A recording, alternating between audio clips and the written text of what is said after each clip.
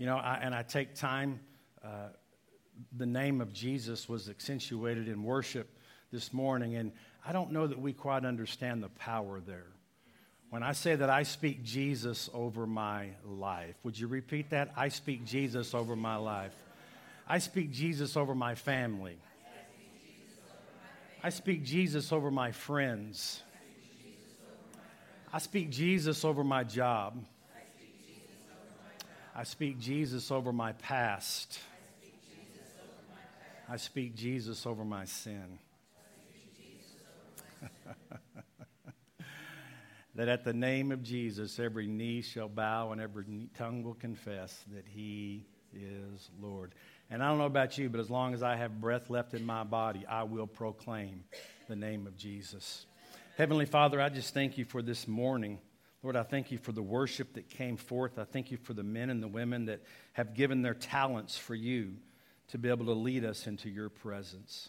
And God, in spite of my inadequacies, I give you myself this morning, and I just ask that you would use me for your glory to speak your word, a timely word in this hour to your people. Father, we open up our hearts right now. We open up our eyes to see what you want us to see. We open up our hands to take hold of what you want us to take hold of. In Jesus' name, and everyone said, amen, amen. Communication's pretty important to me. Someone sent me this email. Thought it would be interesting to start off with. There was an older couple, and they were celebrating a timely anniversary. They lived up in Chicago, and they decided they wanted to go down to Florida where there was some warmer weather and celebrate their anniversary. So the husband goes first to Florida, and he checks everything in, gets it all set up for when his wife shows up. And he checks into his hotel, and he walks into his room, and there's a computer there. He discovered that they're putting computers into the rooms there so that you can send emails to your loved ones.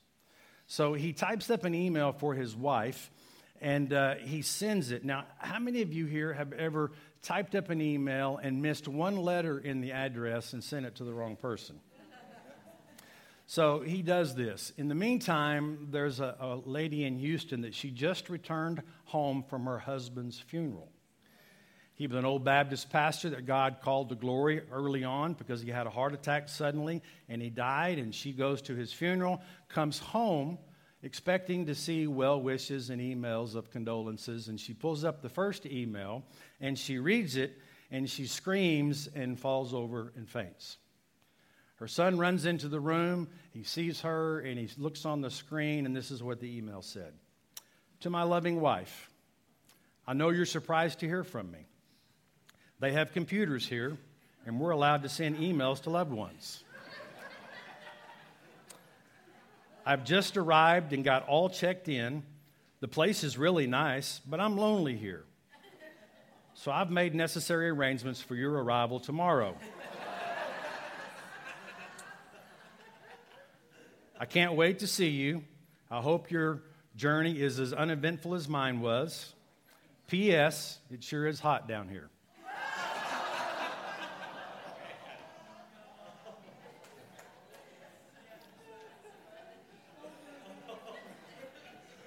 I hope I communicate a little better than that. Well, you guys have been in a series called Timeless Truth. And I want to continue on and do my part in that series. You know, culture changes, but God and his kingdom, they do not change. In fact, God's kingdom can change culture, right? So I want to talk to you about, I'm going to go to the New Testament. I know Pastor Matt has been in the Old Testament doing an amazing job bringing in some of the minor prophets. I want to go to the woman at the well in John chapter 4, because we see a lot of culture here, and we see what happens when the kingdom enters their culture in that process. So John chapter 4, and by the way, the Gospel of John is my favorite book in the Bible. If you ever get a chance to really study this, you know, you have Matthew, Mark, and Luke, the first three Gospels. They're entitled the Synoptic Gospels, meaning they tell the same story of Jesus' life. After they were written, John read them and came back and said, I want to write something that's totally different. And he says in John 21, I write these things so that you may believe that he is Jesus.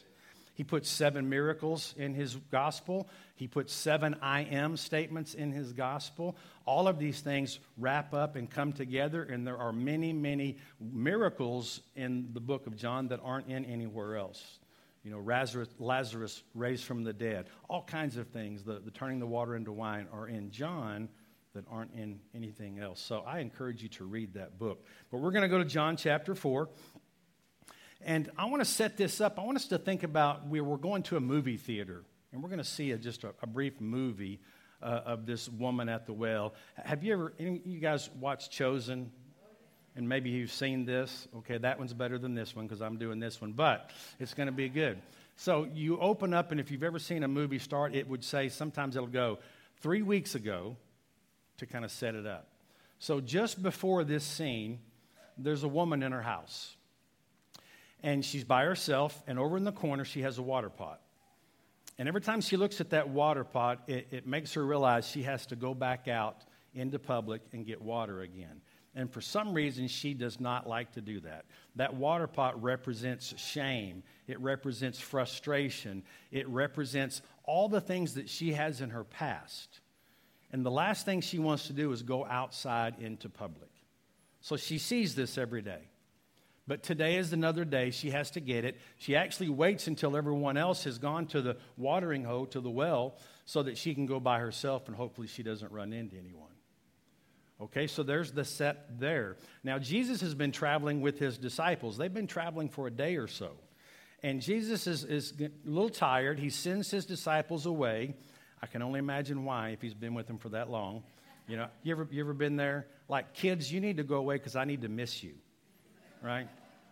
So he sends his disciples into town, and Jesus sits down by this well in Samaria called Sychar. The town's called Sychar.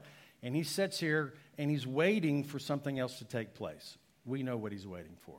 So that's the scene. I'm going to open up, guys, in verse 7, if you will. This is scene 1 as it opens up. A woman of Samaria came to draw water, and Jesus says to her, "Give me a drink." Now, there's only Jesus and her at the well. For his disciples had gone away into the city to buy food because they were bugging Jesus. It doesn't say that in there, but... Then the woman of Samaria said to him, "How is it that you, being a Jew, ask a drink from me, a Samaritan woman? For Jews have no dealings with Samaritans." We're getting into culture. Jews had no dealings with Samaritans. Jews thought they were high and above, much more, just in a better class than the Samaritans were, okay? And then a Jew would never talk to a Samaritan woman. And then you have a Samaritan woman that is by herself, not married. Jews would sometimes go all the way around Samaria so they didn't have to go through it. This is the culture. This woman is at the bottom ring of her culture and her community. And this man, this Jew, is talking to her, and it kind of surprises her.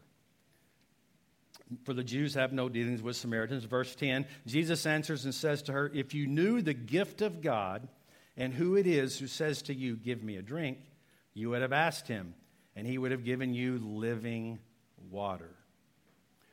Have you ever been talking to Jesus about one thing, and then he decides he wants to talk to you about something else? He says, "Yeah, you're interested in this. You want more money. You want this or that. But I'm more interested in this right here. In fact, the problem that you have here is actually connected to this down here. If you would just trust me, and let's deal with this first." So Jesus kind of begins to change the conversation. If you knew who the man was that was in front of you right now, you wouldn't ask for the water in the well. You would ask for the living water that I can give you. She still doesn't understand.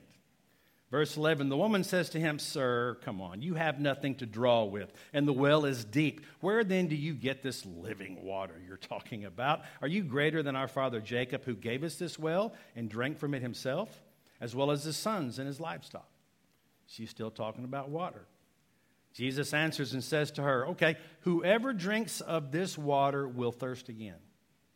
Whoever drinks of the well of the world will thirst again. Whoever drinks of the temptation that the world offers you, you will thirst again." Every sin that the enemy offers us is a counterfeit to meet a legitimate need that God has placed in our life. Okay?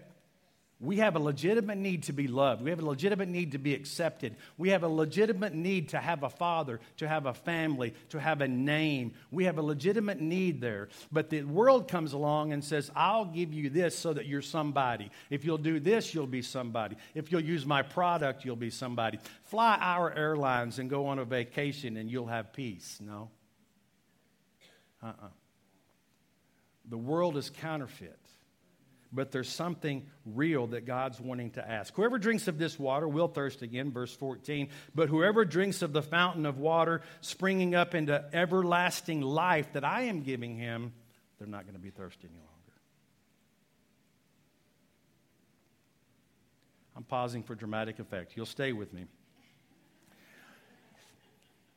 The woman says to him in verse 15, and I want you to get this, because now she's kind of tapping into the conversation.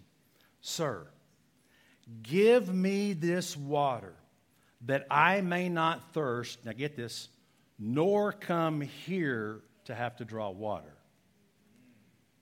If you have something that you're talking about that would keep me from having to come to this well every single day, I'm imploring you, please give this to me, because I cannot stand having to come here every day. This is the worst part of my day. This is the worst part of my life. This whole entire event accentuates everything about my past. If you've got something that would keep me from having to come here, well, by golly, I want it. Can you see the desperation in her voice? Jesus says to her, okay, you want to go down that road? Let's do it. And he changes the conversation again. We're talking about giving her living water so that she didn't have to come to the well. And Jesus answers her and says, okay, let's do this. Go call your husband and come here. What does that have to do with the well and the water and all the stuff we were just talking about? Why do you bring my husband into this? Because he's always interested in what the real issue is in your life. And we're always interested in the superficial. What we can see, how people view us. But he's interested in the heart of the matter. Go call your husband. Tell him to come here. Now, do you think Jesus knows what's going on here? And so when he says, okay, she's excited. Please give me this water. I want it. And he says, okay, go call your husband. And she says, I don't have a husband. You can see her countenance just drop because now she's entering into the problems in her life. Jesus says to her, you have well said, you have no husband, for you have had 5 husbands, and the one whom you now have is not even your husband. In that you spoke truly. Man, it's like, okay, I felt bad enough, Jesus, for you, and then you bring up all of this other stuff and heap this on me, but he's letting her know that he knows everything about her past. And he's not supposed to be talking to her as culture says. Now he knows about all the sins of her life. He knows where she is economically in her culture, and he's still standing in front of her. She says, I perceive that you're a prophet. Well, I guess so. He just read her mail. And I think of this in some of the trials and tribulations in my life. You know what omniscient means? You know, God is omniscient. Omni meaning all, niscient meaning science. He knows everything about your past. He knows everything about your present. He knows everything about your future. God knows everything. Jesus knew all about this before it happened. That's why he came to Samaria to meet with this woman right here. He knows where you are going to be in 2 years. Somebody needs to hear this. You're going through a difficult time right now. Your future looks a little cloudy. And you're wondering, man, what's going to happen? You're fearful, you're concerned, you know, and I'm here telling you that he's an omniscient God. He already knows. He's an omnipresent God, meaning he's everywhere all the time. You're not getting it yet, but you will, because I'm already preaching better than you're amening. Now listen to this. He can't travel the way you and I can travel. He can't think the way you and I can think. There's some things that God can't do. He can't think the way we think Because if he could think of something that he hadn't thought of before, then that would mean he didn't know everything. But he can't think of something he hadn't thought of before because he knows everything. Jesus and the Holy Spirit and God have never had a conversation, and Jesus turns to the Holy Spirit and says, you know what just occurred to me? That's not going to happen because he knows everything. He's an omnipresent God. In other words, when we get through here, we're going to leave this place and go somewhere. We're going to either go home, we're going to go to a restaurant, because while we're here, we're not there. God cannot do that because while he is here, he's already there. So the problem that you're concerned with and the fear and the worry that you're dealing with right now, do you believe that the Holy Spirit is in this room right now? Do you believe God's presence is here? Okay, but he's not bound by time or space. So while he's here right now, he is literally 2 years in your future getting that place ready for you when you arrive. He's 5 years into your future, making sure that you're cared for when you arrive. See, it's so cool to take our fear of our future and then take the manifestation of God himself and put it on our future, and everything just fades away. Turn your eyes upon Jesus. Look full in his wonderful face, and the things of this earth grow strangely dim. We should write a song like that. It'd be good. So she says she has no husband. Jesus says, yeah, you've said right. You got a bunch of them, and the one you're with isn't even your husband. She believes he's a prophet. And she goes on now in verse 20 because she's picking up on, okay, we're not talking about living water any longer. We're not talking about liquid water any longer. Now you're getting into my personal life, and so she's going to jump all in, and she's mad, basically. So this is what she says to him in verse 20. Okay, you want to go there? Well, let's talk about me. Let's talk about where I am in life. Our fathers worship on this mountain. I can't go there because I'm an outcast in this culture. They don't want me there. I can't go there to worship. Oh, this is just so good. And you Jews say in Jerusalem is the place where one ought to worship. I can't go there because I'm not a Jew. I can't go here because I'm an outcast. I can't go there because I'm not a Jew. So what about me? What do I do with my stuff? What do I do with my past? What do I do with my pain? What do I do with my needs? What do I do with my fear of the future? Jesus says to her, woman, believe me, the hour is coming when you will neither on this mountain nor in Jerusalem worship. You worship what you do not know. We worship what we know, for salvation is of the Jews. I love this from verse 23. But the hour is coming. No.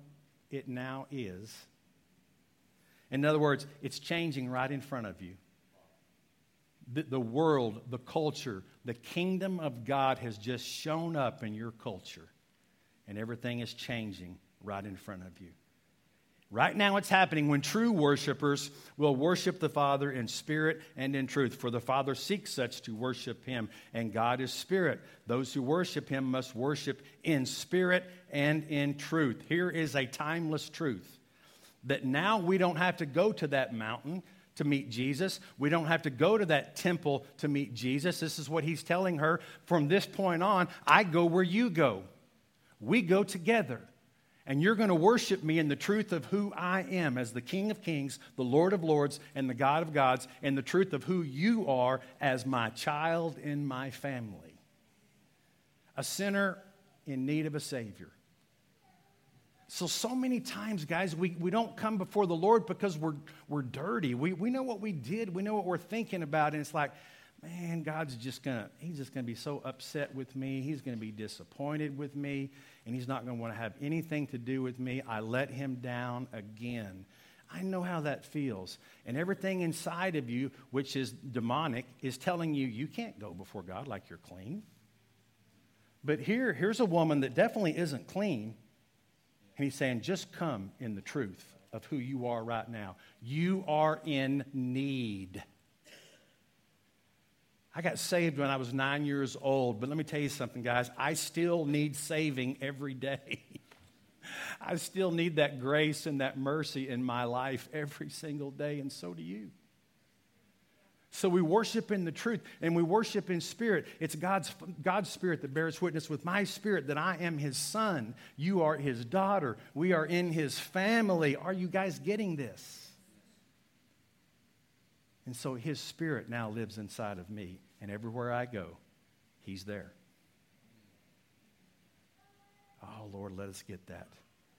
Let us get this. So she trying to catch up with the conversation in verse 25, and the woman says to him, yes, I know the Messiah is coming, who's called Christ, and when he comes, he will tell us all things. I understand all of that. I've heard the folk tales. I've been told that things are going to happen, and when this Messiah shows up, I'm sure he's going to be a big man. I'm sure he's going to change everything, but today, what do I do? And it's almost like you can see Jesus walk over, put his hands on her face, and looks right into her soul and says, I who speak to you am he. Boom! I mean, that right there is the name of Jesus, that every knee will bow and every tongue will confess. At that moment, he says, the one you're talking about, I am he. The one you've been waiting for, I am he. The one that you've been longing for, the one that can take away your sins, I am standing in front of you. I am the way. I am the truth. I am the life. I'm the bread of life. I'm the Alpha, the Omega. I'm the good shepherd. I'm the doorway to everything that you need in life. I am the resurrection and life. I've overcome your sin. I've overcome your death. I've overcome guilt. I've overcome addictions. I've overcome frustration. I've overcome worry. I've overcome fear. I have overcome everything you brought into this auditorium this morning. I am he. At the name of Jesus, every knee will bow and every tongue will confess. That name, that man is so powerful. I know a lot of you know, some of you may not. I was a Dallas police officer for 10 years. That was about 9 years too long. But I did patrol for the first 4 years. And there was a particular man on my beat that was dealing drugs, and he was using the younger kids to do it. He was using like 10, 11, 12-year-old kids. And so when we would roll up there, he would never have the drugs on him. He would have them hold the drugs. And so when somebody came by, he would take like one piece of crack cocaine, and he would go give it to that person, take the money, put the money in his pocket, but they carried his drugs. So when we showed up, we could never arrest him.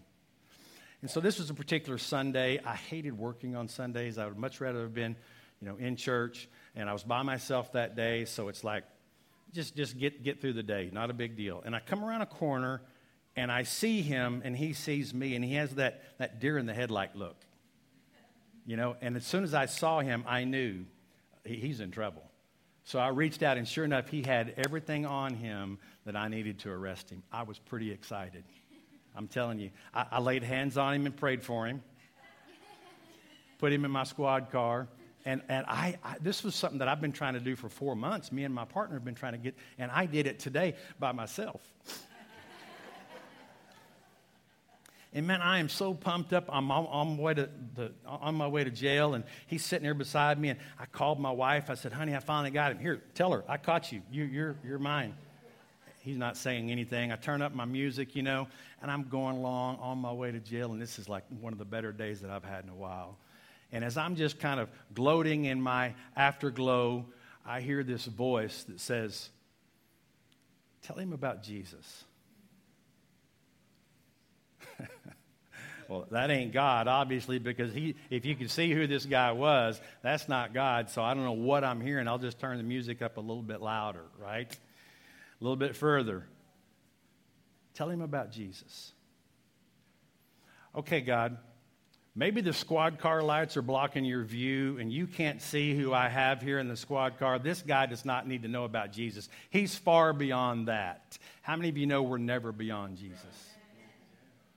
But he's far beyond that. He does not need to hear about you. He needs to go to prison and do time for making me look bad. That's what needs to happen here.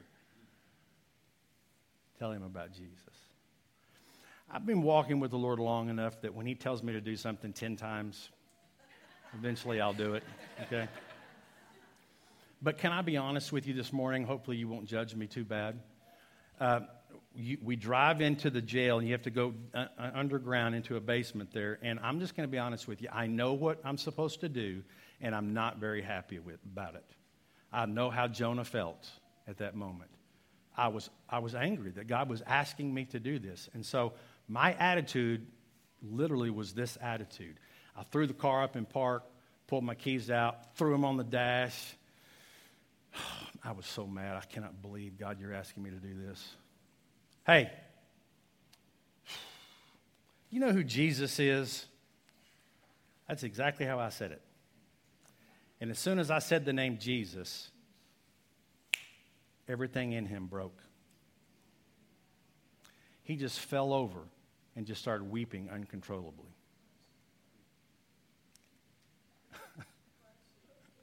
I felt like the biggest idiot. I almost missed this opportunity. And I said, man, do you want to pray and receive Jesus as your Lord and Savior? And he just, yes. Right there in our squad car, he accepted Christ. He had to go to prison. Now listen to this. While he's in prison, he was writing me letters on a monthly basis, thanking me for helping him get set free. Yeah. Gets in there, starts a Bible study, does all kinds of crazy things in there for the glory of God.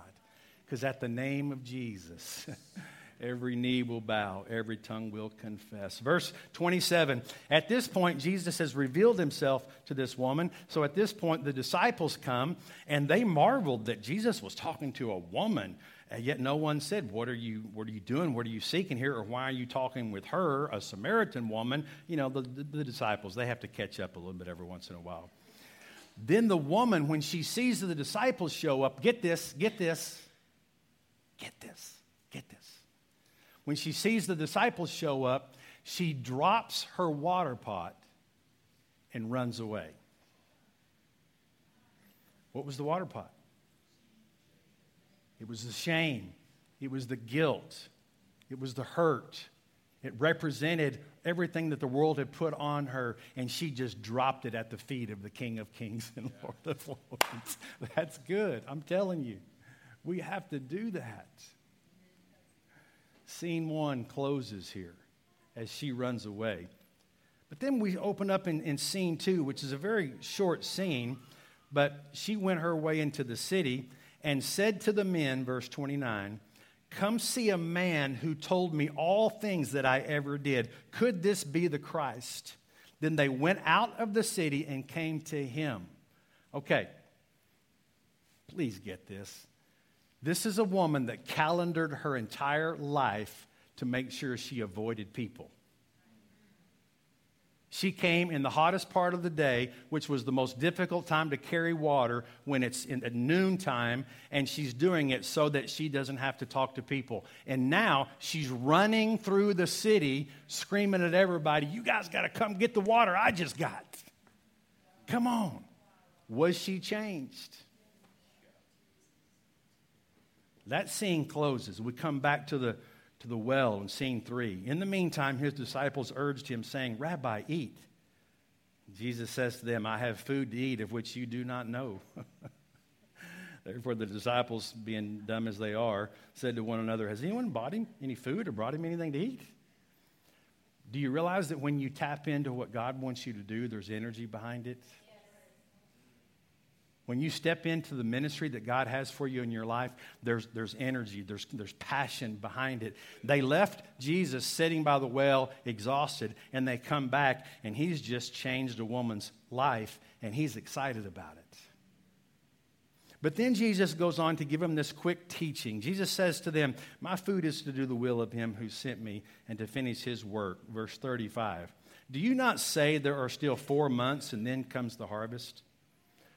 In other words, he has them out here in this field. Now look out in this field and look at it. Wouldn't you say it's about 4 months before it's time to harvest? And of course, they agreed. They said, yes, yes. He says, behold, I say to you, lift up your eyes and look at the fields, for they are already white unto harvest. Did the fields they were looking at just change? When he says, look out here, isn't it 4 months? They said, yes. He says, lift up your eyes and look at this field, because it is white unto harvest. When a harvest is white, that means you're about to lose it. So what was it that they were looking at? All of those people from that town running towards them. He says, lift up your eyes and look at the horizon. That field right there is ripe unto harvest. An entire city was changed because Jesus took the time to talk to her. Now, do you think she had an evangelistic gift? It's not a trick question. I mean, an entire town was turned upside down because of her testimony. There was so much response to it that Jesus had to stay there for 3 days and just deal with all of the people that were coming. Did she have an evangelistic gift? But she couldn't walk in it because the enemy still had her living in the past. So how many of you are not walking in your destiny that God has for you because the enemy still got you in your past? And God brings a Texas boy here this morning to say, come out of the past. Drop your water pot at the feet of the King of Kings and the Lord of Lords, and step into your destiny, because God has things for you that you cannot even imagine. You can't even dream up what God has for you. And I sense as soon as I said that, I got a resistance from many of you. Yeah, that's what they say. That's what God's saying to you right now. No eye has seen, no ear has heard. Now to him who is able to do exceedingly and abundantly, far beyond whatever you could ask, think up, or dream up, he has a plan for your life. But it's according to the power. It's according to how much you let God move into your life. Are you willing to drop the water pot? Are you willing to drop the past? Are you willing to drop the hurts and come into your destiny that God has for you?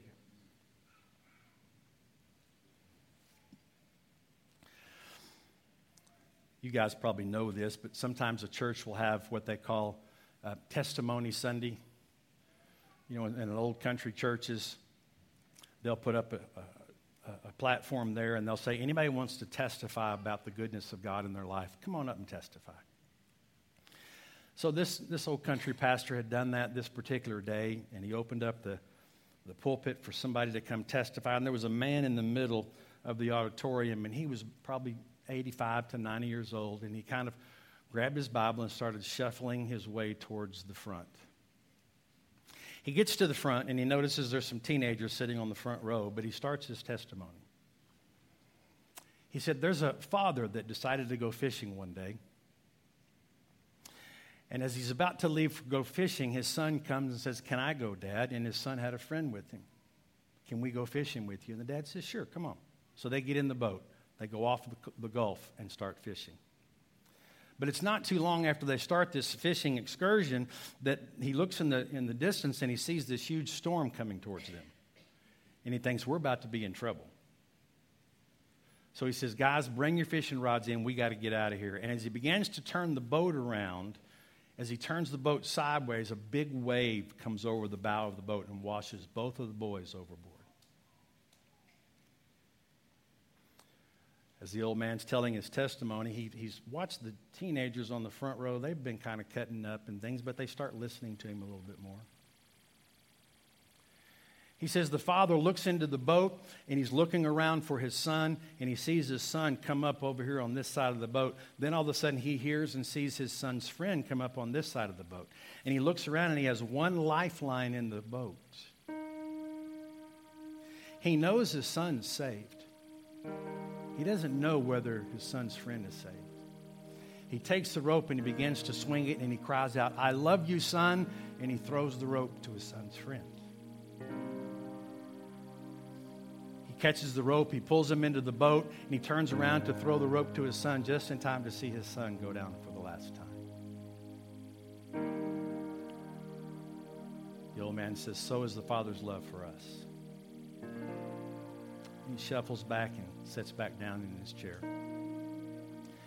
The service is dismissed. Teenage boys, they make their way over to him and they say, sir, we enjoyed your story, but, you know, it's kind of hard to believe that a father would really do that. The old man looks up at him and says, well, that's what God's done for us. He sacrificed his son so that we could live. The boys say, yeah, well, we know the story. We know the gospel, but come on. Did that really happen the way you said it? The old man said, yeah, it did. Because I was the one that caught the rope.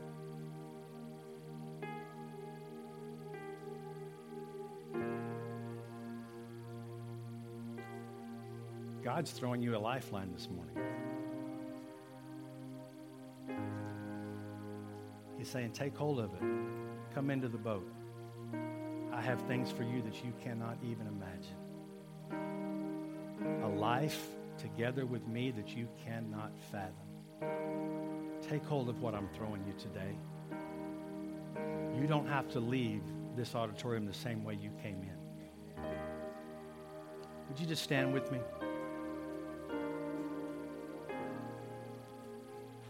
This is just a moment for you to do business with the Lord.